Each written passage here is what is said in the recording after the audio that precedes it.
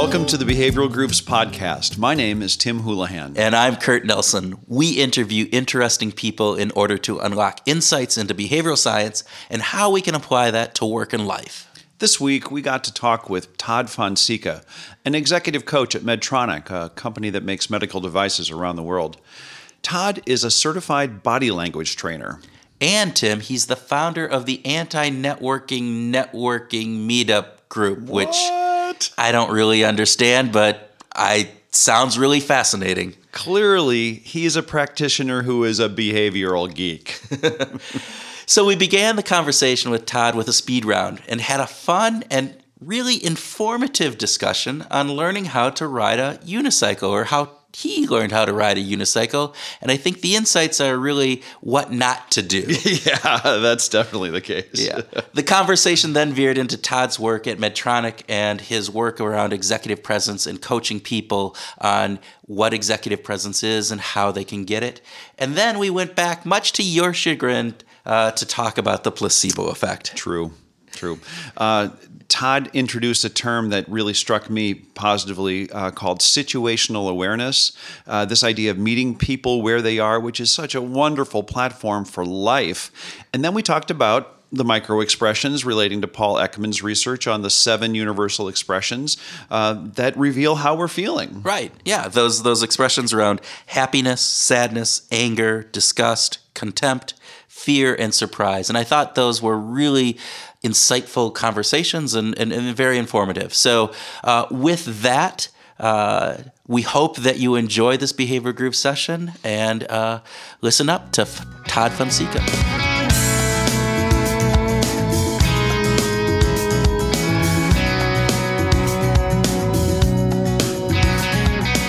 Todd Fonseca, welcome. Thank you for joining us at the Behavioral Groove Studios. Thank you, sir. Good to be here. Beautiful studios with the stained glass window and everything here. Brand new floors. It's pretty luxurious. It is indeed, right?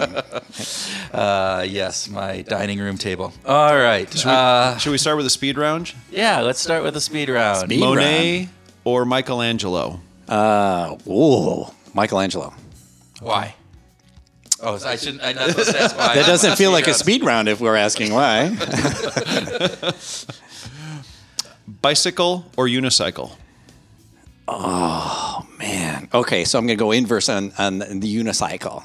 I would normally pick bicycle because for years This is I the tried speed to do. round. Wait. Okay. This is the speed round. You just interrupted him. All right, go ahead. So- Yep. Okay, unicycle. There we go.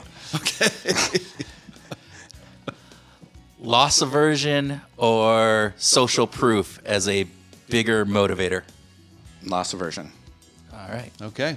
Good. Good start. All right. So explain bicycle versus unicycle here. So when I was a kid, oh man, this is such an interesting podcast. All right, so when I was a kid, right, you're learning how to ride a bike, right? Most people learn by having a parent or somebody ride, next to, or hold on next to them, or run down the street and whatever. That was not the case for me, right? So I lived across the street from a park, and there was tennis courts, and they were elevated like about 5 feet up, so there was kind of a nice mound and so on that you could take the bike to the top and then kind of roll down the hill, and that's where you got your momentum. So that's how I learned to ride a bike, right? I'd take my bike, I'd climb up, and then a little hill, and boom, there you go. Years later, my parents buy me this unicycle, and I'm thinking, No all right. way. Clearly, this is how I learned how to ride a bike. I'm going to do the exact same process for the unicycle. And let me tell you, that doesn't work, right? So there's got to be, if there had been cell phones back in the day, people would have multiple videos posted on YouTube of this idiot kid trying to go to the top of a mountain and get momentum to ride a unicycle. So Yeah, that's thank bad you for news. bringing that memory up. As the father of a son who learned how to ride a unicycle at a very early age. Really? Yeah. Now, what is the right way? Because there was no YouTube at the time for me to go find out how am I supposed to do this. So how do you learn? Flat surfaces. Better than Much better. Yes, Flat surface. okay. Yeah. With a rail that you can grab onto next to you or something to grab Yeah, see, that on. makes a lot of My sense. neighbor built a rail for his kid. or who actually dad, helped. or dad just running alongside. Well, there you go. Yeah. That's how Connor learned. Well, I think we've now done the IQ test for me, so I appreciate that. IQ has been known to change throughout your life. So there you go. There you go. Well, let's hope then it's improved since then, because if it's gone down, I'm really in the basement. So let's talk about your day gig, right? You've got a job at Medtronic, a multinational medical device company, right, and you apply behavioral sciences. Yeah, exactly right. So can you tell us a little bit about that, Todd? Sure, right. So one of the things so I've been at the company a number of years, and one of the areas that I have been in is clinical research, right? So in clinical research, a lot of what we do in order to prove therapies and so on and so forth have to do with managing controls, right? So you got some kind of test that you test, and you got some kind of control to compare against. And one of the things that you have to do in these trials, in many cases, if you can, do some type of placebo-controlled trial, because there is such a huge impact and effect that the brain can have. In fact, the more invasive that some kind of therapy might be, potentially the more impactful the placebo effect is, because you go in with this high expectation. Wow, I'm going under surgery, or I'm having this really big thing happen. It has to work. So that area has really fascinated me. And then because of sort of the strangeness and inner workings of the mind, and then when you come to find that there are actually some rules is a strong word when you take a look at behavioral science that one can follow.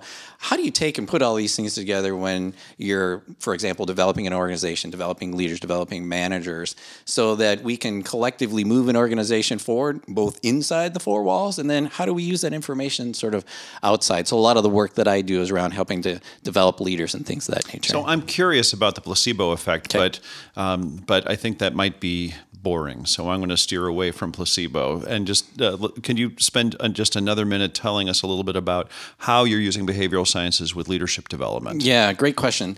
So a lot of, and this covers not just behavioral sciences, but it may also be things like social science and things of that nature, where if you take a look at, right, we have certain representations that create biases for how people show up, right? Mm-hmm. So if some leaders, and we, like, many companies that I've been at, right, you're evaluating folks and how they can move in the organization. And I can recall at other company that I've been at, right, that there were some individuals that for whatever reason, people said didn't have a certain presence, right? And the phrase that comes up frequently is executive presence. But what does that mean? Yeah. Right? When people say that, right, there are books been written on charisma and what have you. And when you look at, the different sciences, including behavioral sciences, there are certain things that we look at and say, that seems more representative of somebody who has confidence, or that has more representative of somebody who demonstrates a certain skill that then people associate with leadership. So a lot of what I do then is say, okay, well, what are those things? How do we use behavioral science to first understand it?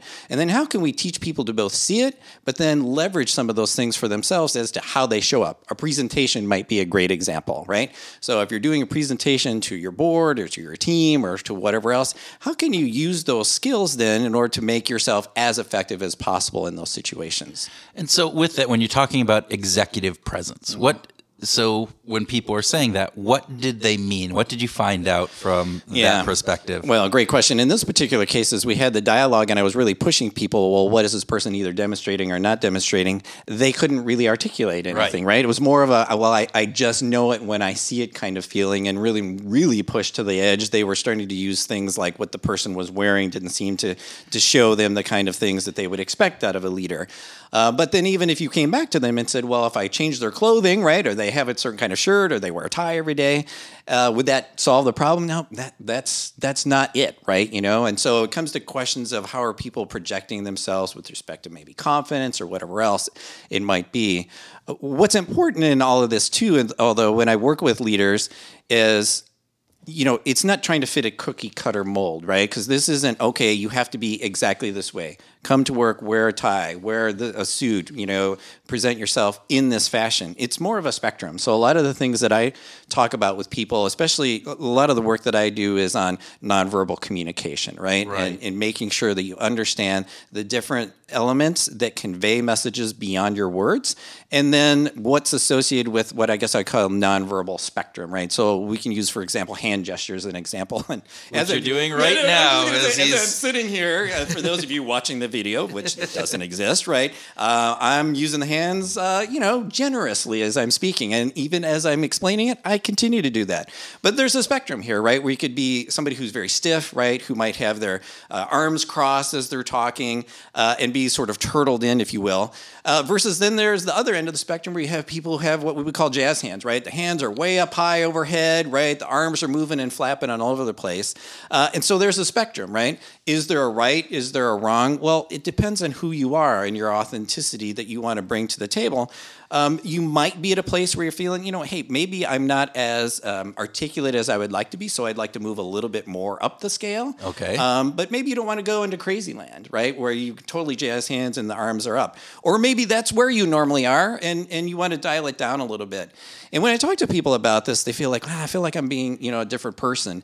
And my challenge back to everybody is you're a different person depending on the audience you're with. If you go to talk to kids in a classroom and you're saying, hey, fourth graders, here's what I do at work, you're not going to talk the same way as when you've talked to the CEO, right? Both of them are you, right? You're just dialing back how you're interacting depending on your audience. So you have that skill set. Now it's just a question of, depending on the context, depending on the audience, how can you maximize the different parts of who you are with that context? So situationally, absolutely, being aware of how you're projecting yourself and your now I'm using gestures. Kurt just can't help Yes, himself. so And your mirror neurons are working. There we go. Great gestures, Kurt. Thank you. And I'm gonna go back to a boring conversation about placebos. And I'm looking at Tim. Tim is now grimacing. As he just mentioned how boring placebo talk would be, but I think it would be actually fascinating to talk a little bit about placebo. So in your work with placebos and the placebo effect, did you find out anything about, because I think a lot of people think placebo is like this, people are trying to think about being better, right? And that it's this almost fake component. Right. The research that I've seen on placebo and even just on how the mind interprets things is very different. That actually, because you are taking that pill or because you have been told something about things, your brain actually processes things differently. Right. And I go back to the wine research that they've done on different You're talking wines. about the alcohol or the complaining? Good question. Okay. No, it's on the alcohol, right. on the wine. And they did there's been research studies, and I'm not aware of who actually did this, but they did research studies. They put people into an fMRI scan. Yep. Sure. And they had these wines out there, and the wines were basically... they told them one was really expensive and one was not so expensive. And they had them drink the wines, and they measured their brain activity on that. Right. And the actual activity changed when, in reality, the wine was exactly the same. Right? Yeah. So, again, the wine was exactly the same. But their interpretation of the wine changed just because they were told that it was expensive. Right. And I'm assuming that's the same principle. Well, I think your comment around expectation is a good one, and what's good to realize about MRI and everything else that has been done when people are in quote placebo trials is there's actually a physiologic response that happens. Right?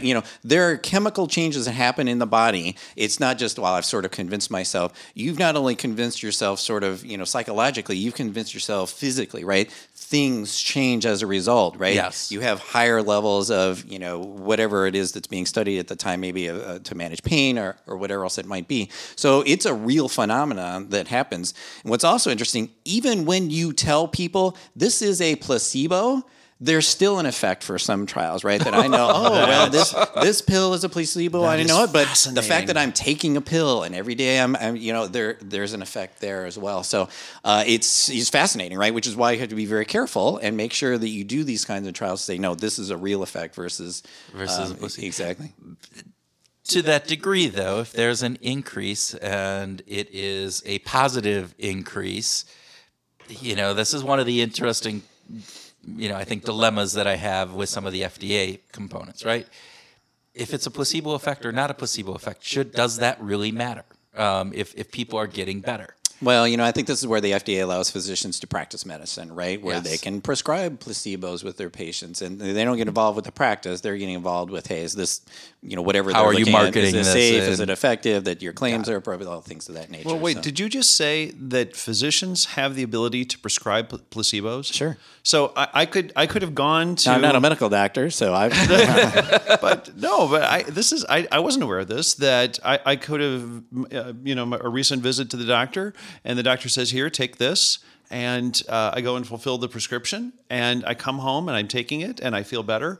And it might have just been sugar pills. I doubt that that's been the case, right? So usually it's, well, I don't know what usually. I mean, it used to be the case it where could have been? kids with bedwetting was a popular way where they would use the placebo. So the parents know and everybody else. So I mean, there's a consent issue that happens here where I hope you're a physician, especially if you're not paying for, or you're paying for some prescription that's $500 or something of that nature. That would be. It was a little fishy very- that it was $1,000 very a month. unsatisfying if in fact it was placebo. Oh, well, fascinating. So tell us a little bit more about this work around presence and that scale of different pieces. I know you've done a lot of work in that, and help us understand that. Sure. Yeah. Because I want to get back to within this. If you're judging people on what is and what isn't executive presence, to some degree, what becomes the self-fulfilling prophecy? Mm-hmm. What becomes an adherence to some uniformity, even though the way you're expressing it, Todd, is you're trying to manage the diversity and allowing people to be themselves. And yet, to some degree, there's still this standard.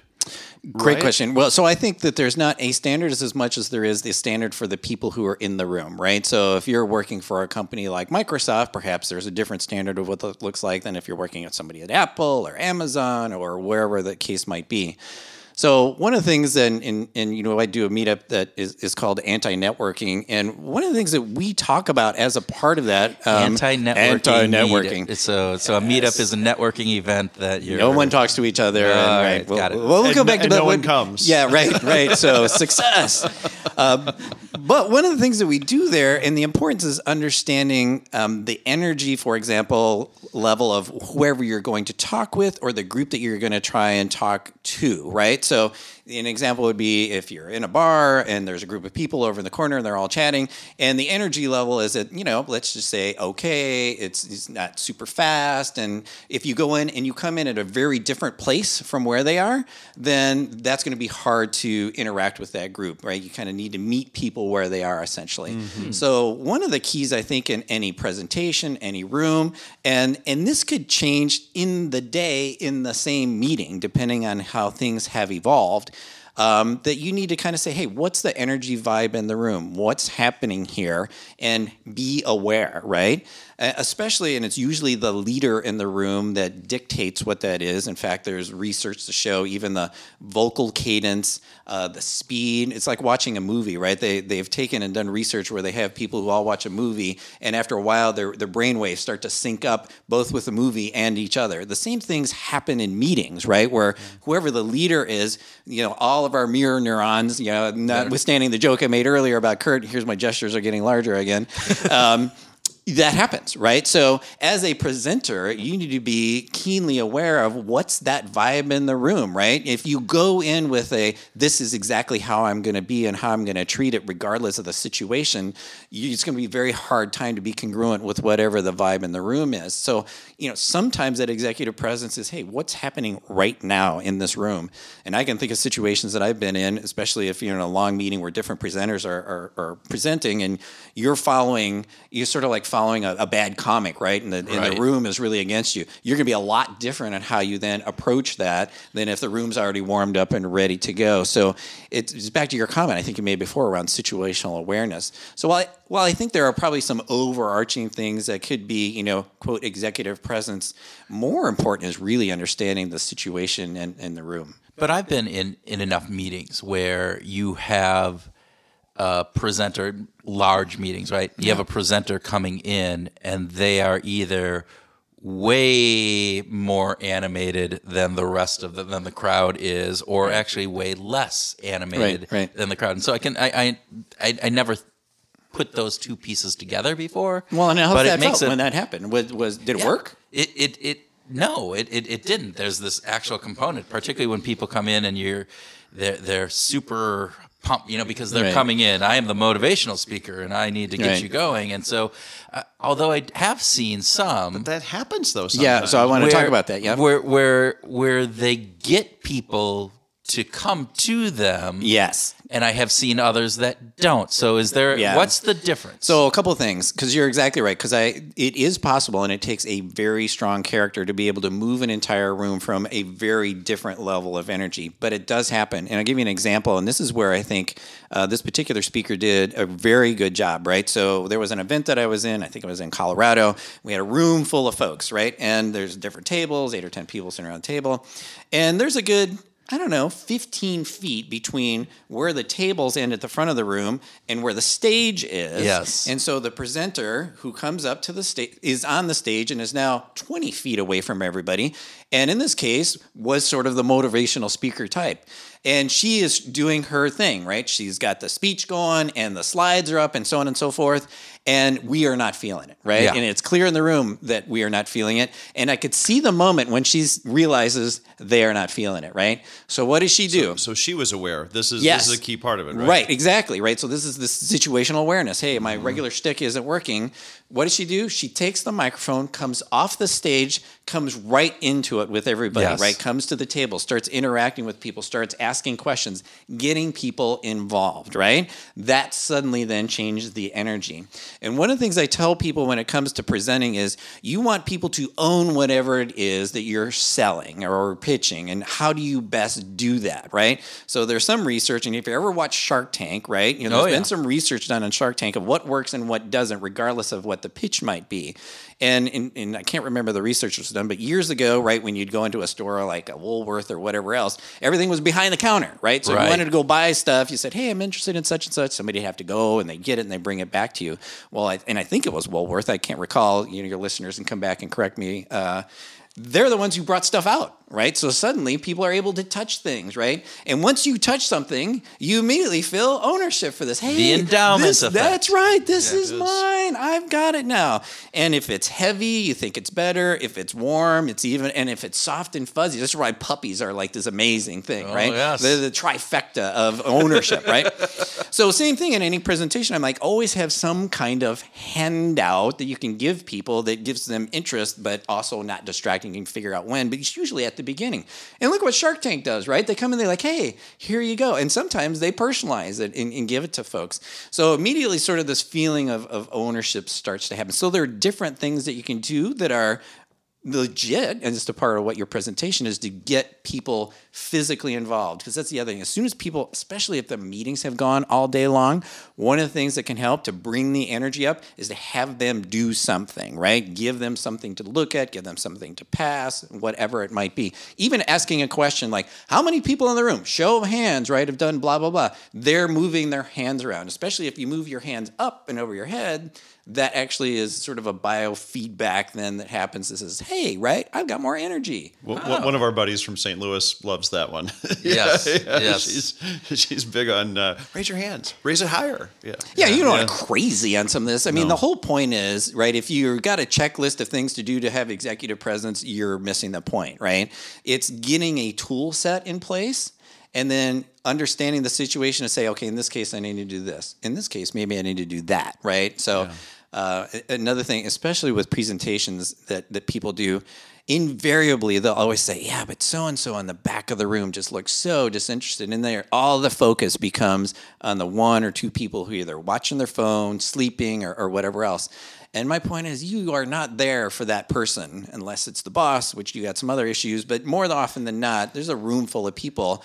90% are probably into whatever you're saying. That's who you're there for, right? Let's work with those guys. And I so much appreciate that both you guys are both giving me the nonverbal feedback of nodding as I talk. So, I was thinking exactly that, though, as we were talking, because I've done a number of presentations, and when I'm in the audience, I do make a concerted effort to shake my Giving head that up feedback. and down, Right. unless they're horrible. If they're horrible, then I'm. They're doing that. But however, if they're You're still judgmental. If they're decent, if they're just plain decent, well, the bar is I'm going to be decent. given that up and down because I know when I present that I'm looking for that, and when I get Right. that, even if it's one, then you can get that energy up, and you do. So You need more time playing in bars. Yeah. Because when you play acoustic music Right. in a bar where there are people drinking, nobody cares about you, yeah. and you just have to There's just that one person.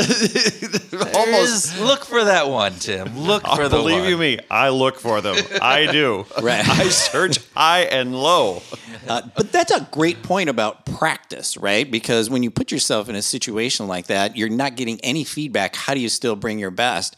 And it's interesting. I don't know if you guys have, if you're shooting videos for an audience or whatever else, where now the only feedback you have is a camera. Right. That is a very different experience. I know when I went from, presenting on stage and doing things like that, I'm thinking, I'm getting feedback. If it's not working, you switch it up. Then you look for people who are nodding. Even practicing in the mirror where you see yourself, you're like, wow, yes, that's good. Right. You're getting all this feedback from yourself. And then when you just have a camera, there's nothing there. But once you practice it, you can do the same thing where you're like, okay, regardless of this might just be a room and they're in a mood, I'm gonna do my thing. Now, again, you probably want to match a little bit of where the energy is, right. But if it's negative, you want it to be positive. So you want to you got two choices. You can try to amp it up and just own it the whole time and see how it works out, or you can move from a place where you slowly build it up. And that's what this presenter did in Colorado. That I think was really, by the end, people are like, yeah, we're stand-ups like a Tony Robbins event. Oh, there you go.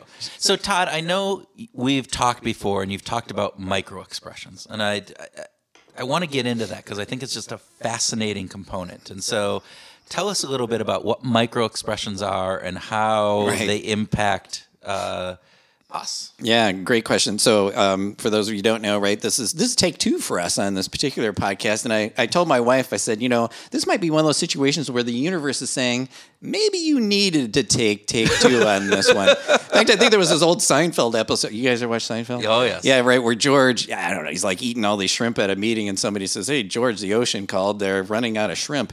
And he doesn't have the comeback, right? So the whole rest of the episode is, I've got to have I need a second chance kind of thing. But as we know, things didn't really work out for the second chance either. So I'm thinking, hey, second chance. I thought, don't Costanza this, Yes, right? don't Costanza this. Anyway, I'm now in that real rabbit hole that had nothing to do with micro expressions. We're We'll go back all to- about the rabbit holes. Right. So micro expressions, yeah. So Paul Ekman, right? In fact, for those who've ever saw the show Lie to Me, I can't remember what network it's on, probably Fox. Sort of built around this whole idea of, gosh, can you understand what's happening or what people may be feeling through microexpressions, right? And so Ekman did, just all this fascinating research where he traveled the world, Papua New Guinea, you name it, where he was trying to understand, are these things nature or nurture, right? Are you born with it or what have you? In fact, went to such a point where I think they codified like thousands of different, types of facial movements and so on. And even along that process, as him and his partner were writing this tome of this information, they would make the different expressions. And I think they were working in either sadness or one of the more negative emotions. And over time, they both felt like, gosh, I'm just feeling really down, and which created sort of this hypothesis, which is facial feedback hypothesis of, gee, when you make the expression, you actually start to feel it. And then they did subsequent research, kind of like your wine test, where they were testing, the heart rates and, are people sweating? And sure enough, just by making an expression, you got a physiologic response that went along with that. But through all that work, even though there were sort of thousands of expressions, there were 7 sort of universal micro expressions, which in this case, micro expressions really mean those unconscious, happen in less than a second reaction to whatever it is that a person's sort of feeling in the moment. Right. And came up with, at least at this point in time, you believe 7 that are regardless of gender, race, background, so on and so forth, are in fact universal. Well, do tell. Yes, what are the 7? Don't leave us hanging. You can't What just can start. they possibly be? What could they be? Yeah, so we'll start with a good one, right? So happiness, right? So there's a micro expression around happiness that has a lot to do. I mean, people might think there would be a smile related to that, which of course it can be, but it's really what you see, and apparently it's very hard to fake happiness. Although I suppose if you practice anything that you can, but there are certain muscles right in the face, along the cheeks, and so on and so forth that create sort of the crow's nest around the eyes. So a lot lot of times you can see if somebody's happy or not just if you see pictures of their eyes, right? So you blank everything out around the face, you can kind of tell from that, is it real or not? And I always give the example of LinkedIn profiles or things of that nature where you see the great, beautiful pasted on smile, but that is not a real smile. That You is can not spot the it real a mile away. And then you Yes. can tell the other ones that, are more genuine, and it's usually around the eyes or where the keys to the microexpression are. Although there is, just taking a side loop here on the whole happiness gig and smiling, people can tell clearly the difference between a real and a fake smile. But if you ask if you have, again, kind of go back to this control thing, no smile, fake smile, or real smile, people actually would prefer the fake smile over the no smile, right? So I guess this is a message for those who are like, well, if you're not really happy, don't fake it. You probably should, even though people know it's fake. They appreciate it more than just sort of the blank, neutral stare. But at some point in time, right, you probably find your way into the real smile. Well, at least I hopefully. think there's some social context in that, right? You're going into a party, and that social norm is you're happy, but man, my spouse drug me out to this, and I am not happy to be here. And if you don't at least fake it, it is that you bring the negative vibe into the entire thing. Faking it, you go, all right. It helps. And I know that was a completely imaginary example that you just gave because that's never happened. It is exactly the. Was it just last night? Yeah. Is this I mean, in the world of relevance and relativity, is this like within the last 24 hours? I plead the fifth. All right. I'll save you, Kurt. So, we'll go with sadness, right? So we'll go Sadness is other number end of 2. the spectrum, right? And for anybody who has kids or babysat or whatever else, you can see it, pretty quickly, right? And the guy who plays Leonard on the Big Bang Theory gives a good example of what happens with the eyebrows, right? So they kind of go up in the middle and the outsides go down. Ooh, Tim's really good at it. I'm trying. Yeah, that's pretty good. And along with that, usually the lower lip might come out. So again, it can be a little bit difficult to do, but usually when I teach micro expressions, I have, we show pictures of this and then we have people try to mirror or give an example of themselves. Hey, try to contort your face into this particular feeling. And sadness is an easy one for people to try. And it's also one that people feel right away, especially if you throw that lower lip out. And if you add the lip quiver, oh man, that's Do people break down in tears? You right can in the see class? people change pretty fast, and we go, okay, now we got to break state because it's supposed to be a fun event. But, Yes. But yeah, I mean, try it at home. It's weird, right? Where you really feel the energy level start to go down. In fact, I just made the face, and you can probably hear in my voice, I'm a little bit upset. Yeah, this podcast. All right, let's move on to a better one. Yeah. Oh, it's just funny you say that because anger just came to mind. So we'll skip anger. Well, now that I've said it, we'll just do it. do it. So so anger, right? So in this case, right, and you can think about the fact that usually the eyes narrow a little bit, right? The eyebrows then become a little bit more horizontal in nature. And occasionally there's a chin jut also sort of associated with that, right? So if you're thinking about two guys about to square it off in a bar or something like that, you'll see sort of anger come up. So you see a lot with the eyebrows. You see the eyes sort of narrow. Tim's trying to practice this now. And usually the lips may be a little bit drawn together. Ooh, that's really good. Yeah. So those are some of the things that working you'd on see. He's But these things, he's again, just thinking about me. Yeah. but it happens Kurt fast. is doing that again. Yeah.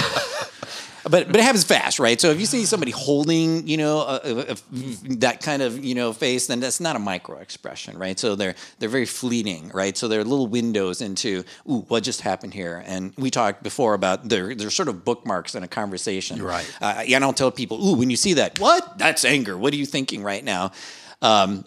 Keep it as a bookmark. Gee, what did I say when Kurt got really angry right there? Or at least that's what it looked like. I'm gonna come back and ask more about that because it's not mind reading, right? But that's a key part of it. It's being aware and sort of storing that as a little bookmark and say, okay, I just noticed that. What was the connection? And was there some context in which that micro expression happened? Right. I think that's a key insight there. Yeah, and I'll do the next one. I'll give a story about it then too. So disgust, right? So Okay. disgust is if you think about a facial expression you would make when something smells really bad, right? You kind of crinkle your nose up, right? And you probably even show the upper parts of your teeth because your whole lips are drawn up and everything else with an exceptional disgust face. Yeah, right. And he's got it down. Then that's the disgust microexpression. It's actually the one that I don't know if I'm wired for it or the people around me just throw it a lot, but I feel like I see that expression. I see that expression quite often. I don't think it's any testament about you. Yeah. Oh, thank you. He showed the supportive microexpression, which doesn't exist, but I'm gonna say that it's the next one. Yeah. Oh, the head tilt's always a good. It's not a microexpression, but head tilt's one of those empathy ones. Like, no, you're fine. Yeah. But the story I'll tell, and this I think it's back to this whole mind reading question that we were just talking about, and how important context is that a friend of mine had come in and talked to me before the holiday over a year ago, and was telling a story about her son coming to visit, and he lives in Africa, right? She doesn't get to see him very often. And when she had told me the story, I noticed the disgust microexpression a couple of times, which was sort of interesting to me because she was also affectionately talking about the fact that her son was coming to visit. So, like I said, it kind of bookmarked these things, right? And you think of them later, and other conversations sort of happened, and I came back to it. 3-4 minutes later, I said, tell me more about your son coming to visit. And actually, she kind of had this quizzical look on her face, like, interesting. Why are you asking me this question? And as it turned out, he had been married, and him and his wife just had her first grandchild, and they were coming to visit with the whole family, right? She had never met the grandchild before, and so on and so forth. And normally during their visits, they would spend up to a month, right, when they would come to visit.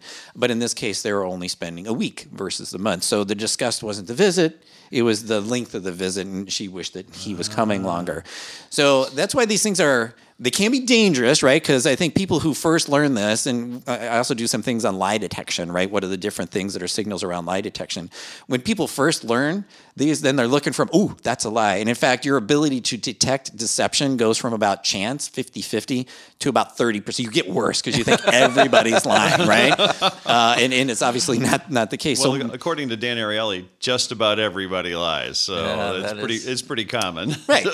So, and you except in the Behavioral Groups podcast. Doesn't happen, right? All truth this here. Is a truth only environment. That's right. At least no lying on purpose, right? But yeah, so in her case, right, I mean, one could assume, right, you see, I saw disgust, doesn't like her son, and you make inappropriate conclusions. And that's not at all what you want to do. Really, there are opportunities to seek more information. Right. And what I think it can also do, frankly, had I not known some of these, I wouldn't probably have caught it. So I may not have, I would just would have probably thought, she's happy her son's coming. But we wouldn't have had a more rich conversation, right? And I think then it creates a greater relationship. And if you're talking about leaders in an organization, back to where we were before, this happens how you show up everywhere. I don't care if it's a presentation or whatever else, one-on-one conversations, your people, your boss, whatever else. Because people join organizations, they say, right, and they leave managers or they leave bosses. So if you're really communicating, you're seeing these things and you're asking questions. It shows you are paying attention and that you care. And I think that these are ways to then seek greater understanding by recognizing these various expressions. And attention. Go ahead. Well, I'm anxious to hear about number 5. Okay, yeah. So I'm sorry, I have no order that how I do these, so I'm glad that you're keeping count. Let's go with contempt, right? So contempt is a microexpression that really what it is a one-sided sort of smile, right? So almost a smirk, right? That you might see that happens very quickly, right? And this is, and I think Gladwell talked about it in the Blink or one of his books, right? The researcher that John Gottman had done on marriage and looking at, couples over time and, is there a predictor of divorce and so on, intelligence tests, and also recorded them, right? Video recordings of the different interactions. And, what they saw, right, were these, expressions of contempt seemed to show up very frequently in those that eventually became divorced. So, understanding, and I think he talks about eye rolls there, contempt microexpression would be another one. In fact, I think Gottman and Ekman have done work together in the space. And yeah, so contempt's a tough one, right? And happens pretty quickly, and it's fairly powerful. So that's one when you see, you definitely want watch out for. And again, thinking back to, doing pitches or whatever else, if you see a reaction from somebody that's contempt versus fear versus anger or, happiness, you should react to that in a very different way. And so just knowing that should make your pitch or your conversation or whatever more powerful. Situationally aware, right? Being aware of what is going on. All right. So two more, right? Fear and surprise, right? I think are the last two. Okay. So I just mentioned fear. So fear is the situation where, if you think you're watching a horror movie or whatever, and something happens that you weren't expecting, right? The jump scene or whatever. What happens in the jump scene? Usually people go, oh, right, exactly. Good. Nice work, Tim. I must say, really, Kurt, aren't you playing along? Kurt is not. Kurt is not. Kurt is no, right. He is just watching, but right with.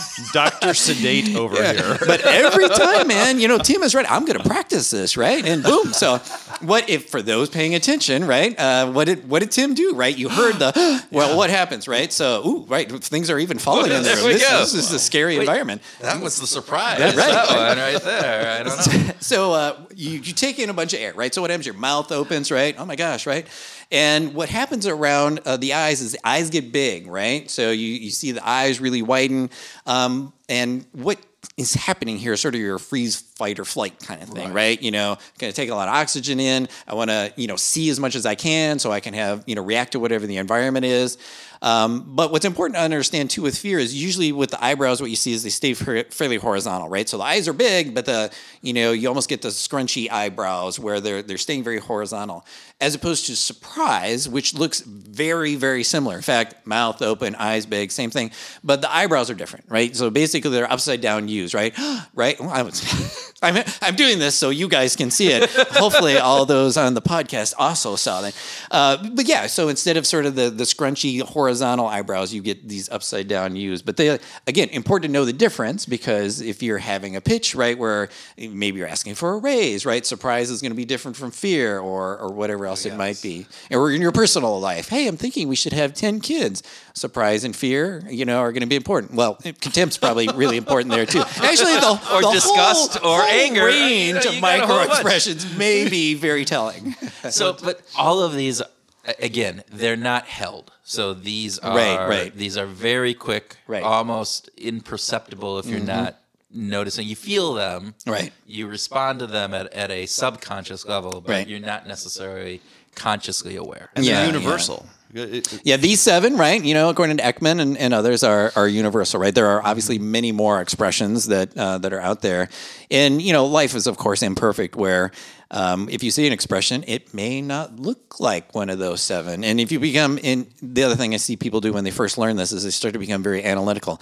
That looked like disgust plus fear plus this, and really try to put a very sort of methodological approach to this, as opposed to when I tell folks is, hey, if you see something that you don't get, make the expression yourself and then ask yourself, how do I feel right now? Right? Yeah, because of the whole facial feedback hypothesis, you might say, oh, actually I feel confusion. And then you see, right? You can actually watch the light bulb go on. Yes, now that makes sense, right? Or whatever, pensive, right? Or how do you feel? So part of it's really understanding, frankly, if you understand yourself and your own feelings, which is key, then it's much easier than as you're seeing these expressions from others to help interpret things that may not make sense. Good luck on understanding our own feelings. Yeah. What? I am turning this off now. That is hard enough. That is hard enough.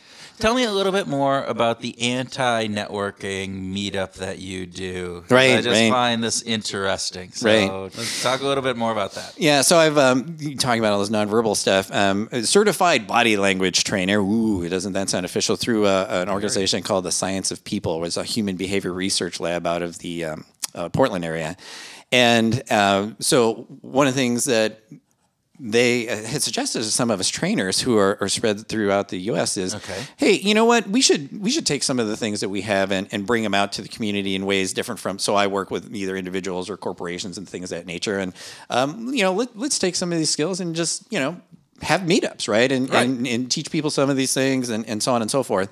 And people normally aren't clamoring for, I want to go network. Some people love networking, but there's a large number of people that, sort of disdain networking. It's kind of on that spectrum of public speaking. Ugh, if I don't have to do it, right? I'd rather not. And what do some people say, right? There's greater fear than death. Yeah. Right. Which means, what was it, Seinfeld or somebody said, so that means you'd rather be the person in the coffin than giving the eulogy. And for some people, yes. Right. Anyway, well, it's 2 Seinfeld episodes in one. Yeah, so this is a good podcast. Yeah, okay. Yeah. So with this anti-networking is, hey, how can you take people who clearly think, you know what, this is probably something that I should get better at, but be in a safe environment in order to do that. And so I think just the name anti-networking is crazy, right? People come out of the woodwork to say, what is this all about? I want to go to this thing and essentially network without, networking. Right. And so a lot of things that we talk about are some of the skills that we talk about here today. Like when I started, hey, how do you come into a group and match the energy level and so on? But what we do at the anti-networking meeting, unlike networking meetings, is this is not a transactional relationship, right? You're not coming in and, hey, I'm a chiropractor. Here's my business card. Oh, you work in the machine shop. Great. You're a contractor and so on. That is not the intent, right, behind this. And really what it is most good networking happens maybe not between the person I just met. It's, I realized that Kurt, he's got this behavioral grooves thing, and you do this kind of work, and then I meet somebody 2 months later, and they've got and then I make connections, right? Yes. That end up happening. So they're relationships built on trust, but relationships take a little bit of time, right? If it's transactional, it's like, I just met Curtis Singh, give me his card. I don't know anything about that. So what we do is, and we usually about 25-30% of the folks who come are repeat offenders. And then we've got another, 70% or so that are new. And for the first third of what we do, when people come in, is they're not allowed to talk about work, right? Mm-hmm. Or talk about school or whatever else it is that people would normally network around. And there's a forcing function for them to then, okay, well, what do I talk about, right? This is like the weather. No, we don't want to do that. And so I have a question along on their name badge, right? They write their name, and they have to answer in one word, usually, or potentially a phrase, an answer to a question that's a little bit more probing. In fact, most people come in and go, that's a good question. And then you're forced to talk to people about that, right? And is it like, what's your favorite ice cream? It is not what's your favorite ice cream. One example would be... Could it be, though? Just conceivably? Because I would love to have that apparently question. Tim will not come to the meetup unless there's ice cream either there or involved in questioning. I think it's a good... it's always good to talk about ice cream. Well, and we talk about favorite ice creams. You've elevated the conversation. It's gone even higher. Well, this is like the donut conversation you guys had in one of your previous podcasts. Oh, yeah. The donut conversation. How could you ask favorite donut? There is no bad All donut. Donuts right, are great. Exactly. It would be questions like, for example, I had one that if you had a superpower for an hour, what would it be? Yeah. Right? So it wasn't like you change where you only get for an hour, right? And how would you choose? And it's interesting because you see people go through this process of, I'd really like this. And then they go, I don't think I want to share that particular one. And they kind of march their way through one that they feel would be comfortable sharing with a group of people that they haven't met before, and then have a conversation, right? So so you get to know people on a very different level, potentially really quickly, that the conversation becomes a little bit deeper, a lot faster than what may be a superficial discussion. Yeah, that's fascinating. I've done some work on self-identity and how people, the self-schemas that we have in situations. And one of the hard things about that is the identity that we hold within ourselves, and yet the identity that we present outward to others. And when they're non-congruent, we either do a couple different things. We tend to either less likely to change our behavior to meet that, more likely to rationalize away why our behavior isn't necessarily matching up with our self-identity. But it's interesting because to that point, those questions, to be able to understand what somebody else's how they think about themselves, I think, is one of those very clear and very powerful elements that you can have. And they take them really seriously. And I'll use a superpower one example, right? I had one woman who said, I'd like to have a superpower where I could, and I don't even have to be the arbiter of this, I could immediately wipe out, I can't remember how she said it, like evil around the world, but it wasn't everything, like the really bad stuff, right? I mean, you can't get rid of everything, but like genocide and things of that nature. And she goes, I wouldn't even have to choose. So I'm not, it would just be bam, it's done. And I don't know it. And it's all taken away. So you have people on that end of the spectrum. And you have people who are like, I am flying, dude. I am flying everywhere I can. I am checking it out. You got teleporting people. You got invisibility person. I had one guy, of course, very clever. I would like to control time, so the hour is meaningless to me, right? I'm like, all right, fine. That's the genie wish for 3 wishes. Yeah, exactly right. Ask for 3 more wishes. Yet another wish, 3 right? more wishes, yeah. But then, the conversation both is, enlightening for different people, and it gets pretty rich pretty fast, right? And then, so that's sort of our first third, right? And then we have kind of a workshop in the middle of this where we go through some type of skill, right, that people can learn. And, and people, great, you're learning these techniques to be more comfortable with other people and it's supposed to being transactional, but it's not like you go to a party and say, hey, so if you had a superpower for an hour, so I've given them permission to have these kinds of conversations. But one of the activities we did during one of our workshops in the middle was, okay, now, how can you have a conversation like this without coming out with some kind of crazy question? And again, it gets back to the situational awareness that we had before. People are giving you clues all the time as to what's interesting and important to them. A lot of times people are thinking in their head, how do I want to convey myself? And what kind of presence do I want to have? Frankly, nobody cares, right? They want to talk about themselves, right? So if you can Sorry, were you saying something? Exactly right. I thought this was about the Tim and Chris show. Who's this Todd guy, right? Yeah. Who is this guy? You're talking way too much. We're the hosts here. Come on.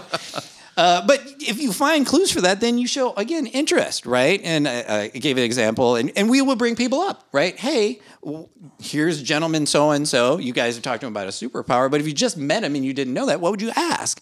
And we asked, well, in this case, he was wearing a sweater that talked about the volunteer fire department that he was in, okay?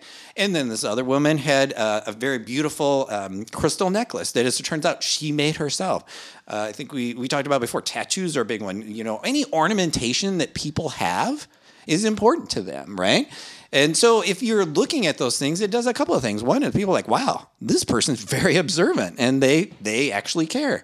And that's a huge launching point, right? As you're hearing the answers to this, there's a whole richness that, oh, you made this yourself? Have you made jewelry before?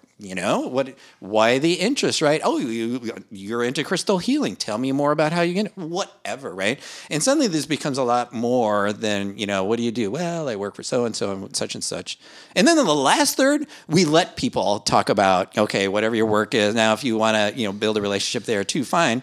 And sometimes we do little quizzes of, okay, now that you've met this person, what do you think they do? Yeah. Right? Oh, Which becomes nice. super fun for people. I think you're right in marketing. And somebody says, no, I'm an accountant. What? We never guessed accounting. Because what happens in that last third is people start to pair off or get in groups. Yeah. Oh, I can't. Well, let's talk more about machine shop, right? And you don't talk to any of the other folks in the group, right? Because they've now found, maybe we can create something. Self-selection. Yeah, right. Yeah. So you totally miss the richness of the potential relationships if you start there, right? So anyway, that's in general what we do, and we have a good time. So, Tim. Yes, if sure. you could have a superpower for 1 hour. Oh, man. What would it be? Oh, there you go. I'm a reflective thinker. That's not a superpower, Tim. No. Well, the trouble is that I just got polluted with all these ideas. These great ideas. All yeah, these really right, great yeah. ideas. And I want to play the virtuous card and go with something like end poverty, End around poverty. the world. Yeah. I think that would be really cool. Yeah, way to be selfless, right? So what I find when this happens is people are like, oh man, like the flying people, like, dang man, that sounds pretty selfish. I mean, some people would go, they mark off their first answer. I'm like, no, it's okay, right? There's no judgment here, so it's okay. But then great that you're in poverty. I also have a completely narcissistic There we one, go. which would be to write a #1 hit song. Perfect, that would yeah. be that would be a really cool superpower to have. Just one. Right. And let that be the gateway drug for more. Right. You want to be now you that got person social on proof, right? Because everybody's like, well, I said that #1 hit. Although there are some one-hit wonders, but that would not be you. Well, I wouldn't be performing it. I'm just a songwriter. So there you go. Let somebody else, Right. look beautiful. They can do in their front of the thing. camera. Yeah. How about you, Kurt? What would be your superpower? So I would have to be one of those time stopping kind of things where I go, okay. Can I have like a revolving superpower over the course of Right. the Keep hour and make milking this that. so, for that, it's the, what is it? Wonder Twin powers activate kind of thing. Oh my gosh, what a great reference, right? Form of an ice hammer. I can, over the course of the hour, I can, it's Morph. now I am invisible, and now I'm curing cancer, and then I'm flying. All right, 15 minutes at a time. So there you go. And how about Okay. you, Todd? So yeah, mine. I can't remember how I wrote this down on the on the badge right now. Yeah, well, you may Live or may in the not be able to moment. tell Come this on, through Todd. Live in the moment. through our conversation, but I just have this fascination with understanding people's point of view, right? And so microexpressions, some of these, the reasons I really get into this is I'm like, okay, what is really happening here, right? And whether it be my spouse, friend, boss, whatever, right? And so I would like to have the superpower where you understand, right? What people are actually vibing in their interactions, not with me necessarily, but, hey, how do they see the world, right? Just to kind of get this glimpse. So I don't know if it's like empathy, superpower or something like that, just to understand, because we have such, If I'm not limited understanding my range. spouse, I find out really quickly. I don't. You don't need a I don't need a superpower because if I'm off base, I get there's a self-correction, a dynamic quickly, here. nice that, feedback loop, right? Yeah, Right. strong Gee, feedback I loop. really thought I would have seen happiness just there, and I didn't, right? Yeah. yes. Yeah. Well, Todd, thank you. This has been once again fascinating, and I'm getting a signal from. I don't. one One more thing. I think it's the one more thing. Or what, There's just the one more thing. Yeah, okay. It's music. Yeah. Oh, have wait, to- Kurt, like, how could I forget? We have to. I have been trying to forget for a long time. Todd, Yes, what are you listening to these days? What what would be a theme song to describe you? Yeah, so I think I'm gonna go. Even though I cheated the last time we talked, I'm gonna go with just the one this time. And That's good. and there's a cappella group, Pentatonics, right? That I think these guys are amazing, right? And the fact that not only they have original music, but they can take old music and make it seem so unbelievably different is, and the fact there's 5 of them, they sound like a whole chorus. It's just fascinating. But there's a song called "Sing," right? Which I love this song because it basically is the song that's saying, hey, I don't care where you are, how you feel, sing it out, sing it proud, sing wherever you are. And that's kind of my personality, right? I mean, driving down the road, I'm one of those people who sing with the music that's on and is just jamming it away. And, and you catch the eye of the person next to you and they kind of give you this look like, who are you? And I'm like, yeah, we're singing, baby. Let's go. Roll the window down. Join me. So I love that song, right? And there's great energy there. So Yeah, that's great. Todd, thank you very much. thank you guys. for joining Really a us. pleasure. Always fun.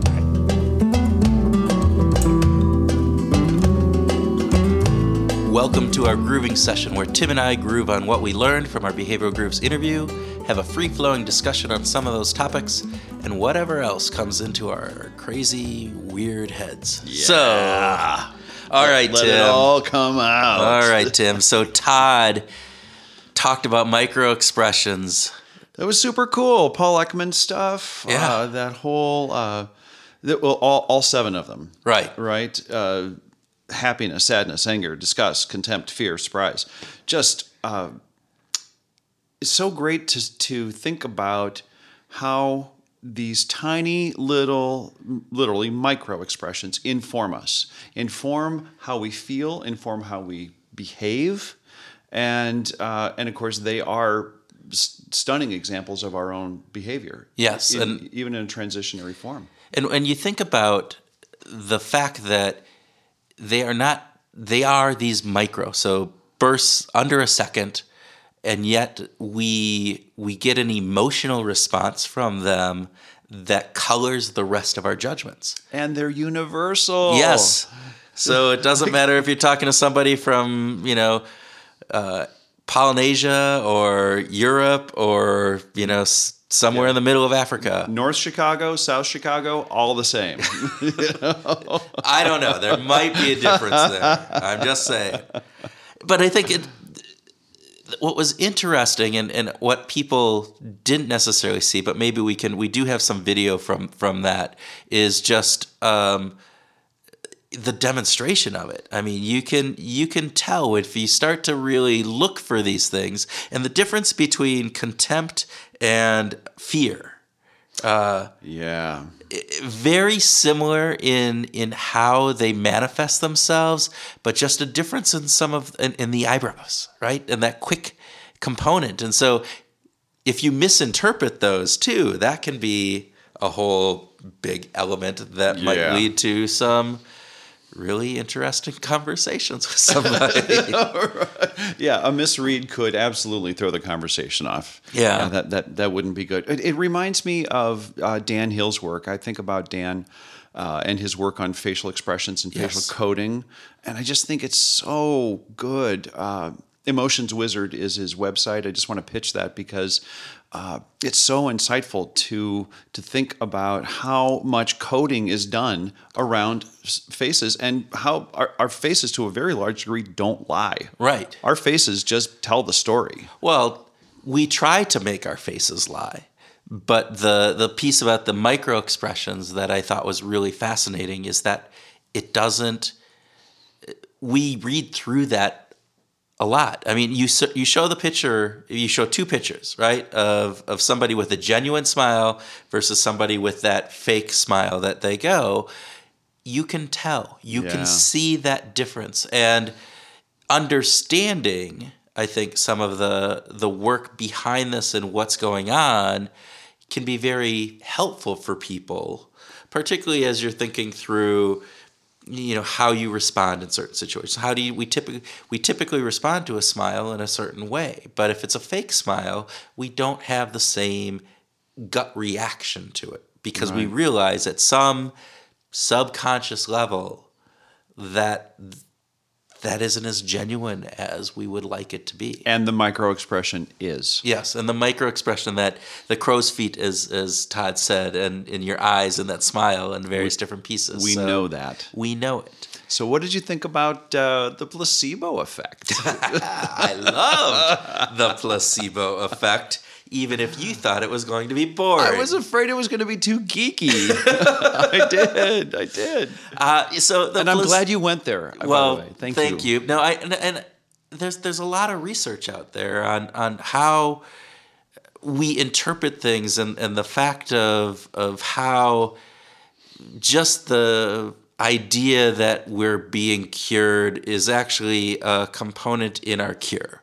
And the way that it works, and what I loved about the conversation with Todd is that we got into the part where when we think about placebo, or oftentimes people think about placebo, right? It's you take the drug that is basically a sugar pill that should have absolutely no impact on your health, but it actually does. Your brain, because of how your brain responds to it. And there's a real consequence to that. So that implies that your brain can cure you. Yes. Right? I mean, isn't that the implication? When people say that sickness is all in your head, there's some truth to that. There is some truth to it. Now, you can't take that broad based, right? And if we're you not cut saying, if somebody has cancer, take the right. Do what you need to do. But I think there is some aspect of it, and I go back to my high school, right? Yeah. I had my accounting teacher. And I'm gonna mess his name up. I'm not good with names, unlike you. Don't even remember. Accounting teacher was just this bigger than life, outlandish gentleman, older. But he talked about how he was never sick a day in his life because he said when he felt having a cold come on, he told himself, "I am not sick," and he drank a glass of orange juice. And he just continually, it was mind over matter. And so he said, "I have not taken a sick day the entire time that I have been, working." Wow. Because he said, I tell myself I'm not sick, and so I don't get sick. Wow. And I think so at that young age of hearing that, there was part of me that was like, yeah, I get sick. That's not true. but I think something stuck with me, and I remember that. And anybody from Pleasant Valley High School, if you remember the accounting teachers' names, please put it in one of the notes here of the podcast. I feel bad for not remembering that. But, and part of what I loved about the placebo effect is also some of the other research about how we interpret, in the fMRI studies of drinking wine, the taste test, different pieces of it.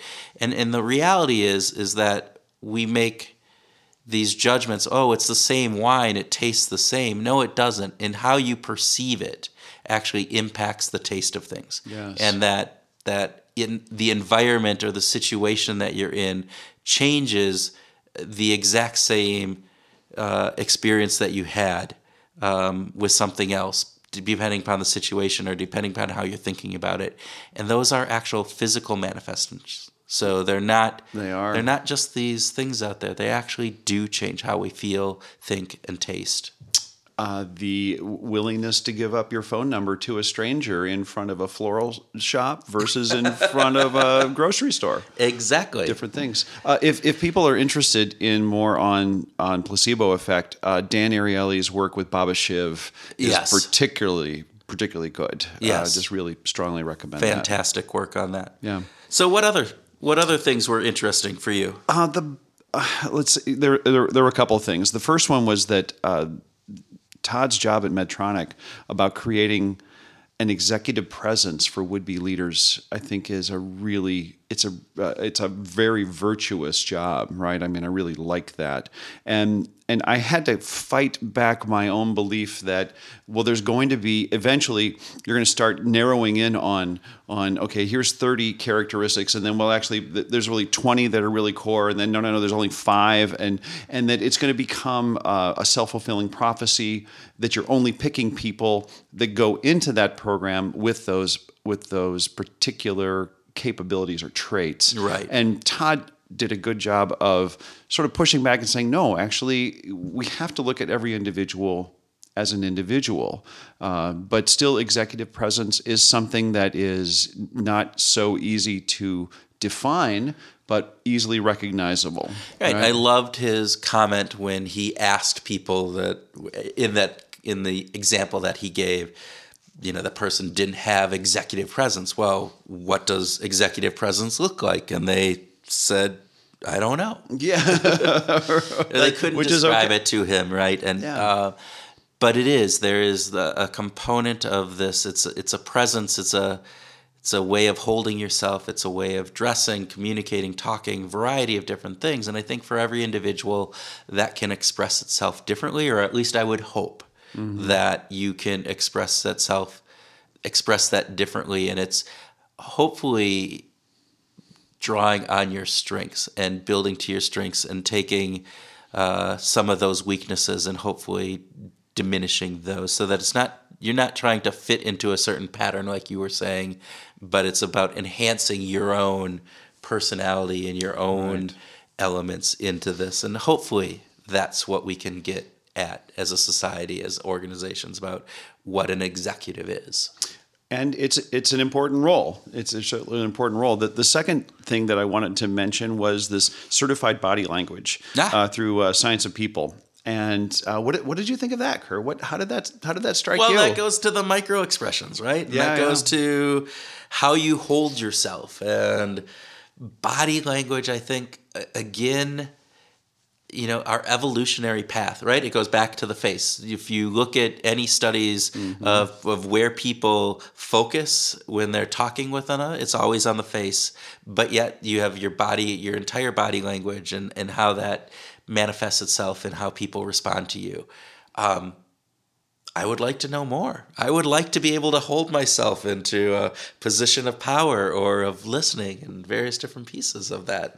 Because there's a social element to this. There is a social element. I just on the way over today to the Behavioral Groove Studios, I was listening to an interview with a woman who's written a book recently about social gatherings and about what draws us into gatherings. Okay. And she's taking an anthropological view to this, and And it's a big question. Yes. Like, of course, we can say, well, a group of people is safer. We can create more food, things like that. But why the specific groups that we formed in is a big question, and it makes me think about the way we're attracted when we those of us that go into the working world after college, for instance, that what attracts us to one company or another. What is it about the culture that is attractive or not attractive? We say, oh no, that company would just suck for me. Right. But this organization, this would be great. I think this would be perfect. How is it that we identify with those things, and why are those things so important to us? And if you think about those groups and you think about how they form, and again, this goes back into some work that Frans de Waal did with primates, right? And the hierarchy of primates and how that works. And some of that is definitely body language. It's do you face people down, and like, is the top guy facing you or not facing you? And that's just your pecking order in chimpanzees and in bonobos and various different pieces, and like who's grooming who and various different pieces along that. And I look at it, I can't remember again me and names, but there's some TED Talks on how body language impacts people and just in that communication style. And so if you're in a group of 3 or 4 people, where your feet are facing, right? And if you look at people's feet, they're looking at the dominant person. They're facing more likely to the dominant person in the group than they are to the person. And if everybody's feet are facing away from you, you're not in necessarily that power position. You're not a dominant person in the group. You are not the dominant person in the group. Wow. And so there's all of those little things. I would love to be able to learn more. So maybe we'll get Todd back and actually have him talk on some of the body language things. The one last thing that I want to talk about from Todd was he said something where he said, it's important to meet people where they are. And I think that is really true in our interpersonal relationships, in our personal kind of conversations, interactions with people, is we need to be able to understand where the people that we're interacting are coming from and meet them in a place that is good for them. And I think if we can do that, I think that just lends itself to having a much more rich, much more authentic conversation, interaction, however that would be. So how about taking that into the digital world in communication of meeting people where they are? Certainly marketers are interested in meeting people at the point when they're about to make a purchase decision. Yes. Right? And yet there could be something more authentic, more intrinsically valuable for employers to be meeting the employees where they are. I go back to our discussion with Chris Dobbins. So often I think about that employee value proposition changing. Yeah. The idea of the employer trying to serve up a valuable experience for an employee that might change every day. Yeah. That is. I think that's just an amazing thought. I'm sure that there's another dark side to all that I haven't given consideration to, but there you go. So, yeah. All right. I'm actually going to go here today. Go there, dude. Go there. I can't believe this, but let's talk music, Tim. Yes. Yes. So what are you listening to? What are some of the fun musical groups, bands, individuals that are exciting you this week? So one of the founding members of the Black Keys, Dan Auerbach, has gone off into he's still writing his own music. He's still an amazing songwriter and performer himself, but he's kind of launched a new career in producing new artists. And Robert Finley is one of the new artists that he is promoting, that he produced Robert's record. And one of the things I love about Dan and Robert is that Robert Finley is not 22 years old, skinny and handsome, and has an Adam Lambert voice. Robert Finley is a man in his early 60s and does not have anything about him that looks like he came from a privileged background. Okay. That there is a very simple approach that he has to his music, and I think Dan's production of his record is very authentic and really well done. So it's rootsy. It's rootsy stuff. Is there some personal component there? Is there some projection and saying, hey...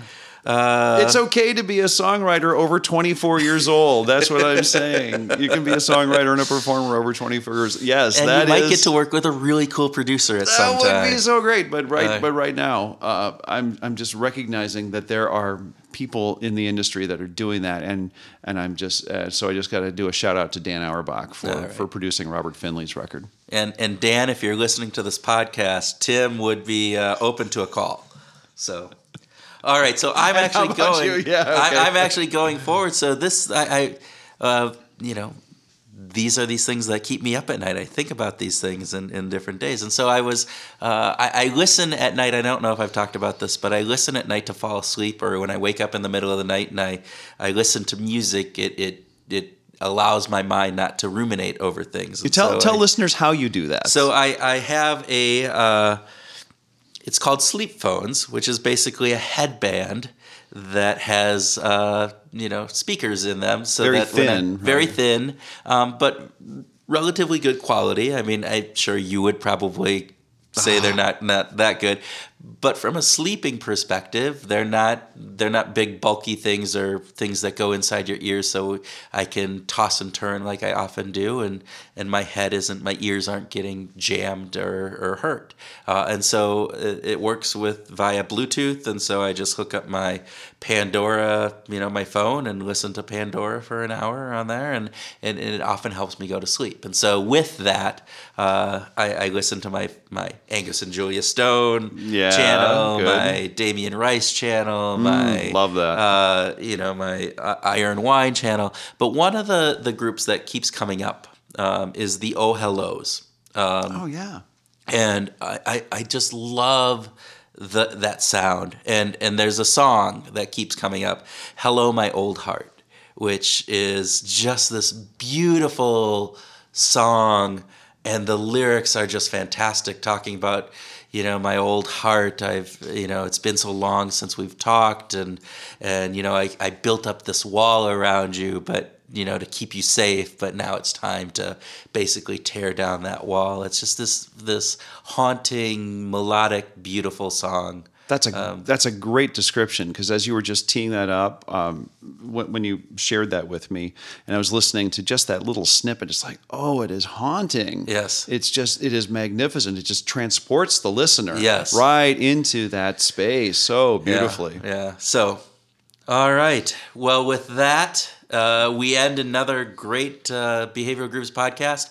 If you enjoyed this, please 5-star it or 10-star it or whatever you 20 need to star do. it. 20-star it, and share it with, as I say, 2 or 3 of your friends that you think might like this, because that just helps us go a long way. And you can pick up the subscription to just about any place that you normally get your podcasts from. Yeah. So your iTunes thing, Podbean, as we always talk about. So thank you for listening. Hope these are enjoyable. Provide if there's something you want to hear or some feedback for us, let us know. We want to have a conversation. This is about getting behavioral science insights and applications out into the world. And so with that, adios.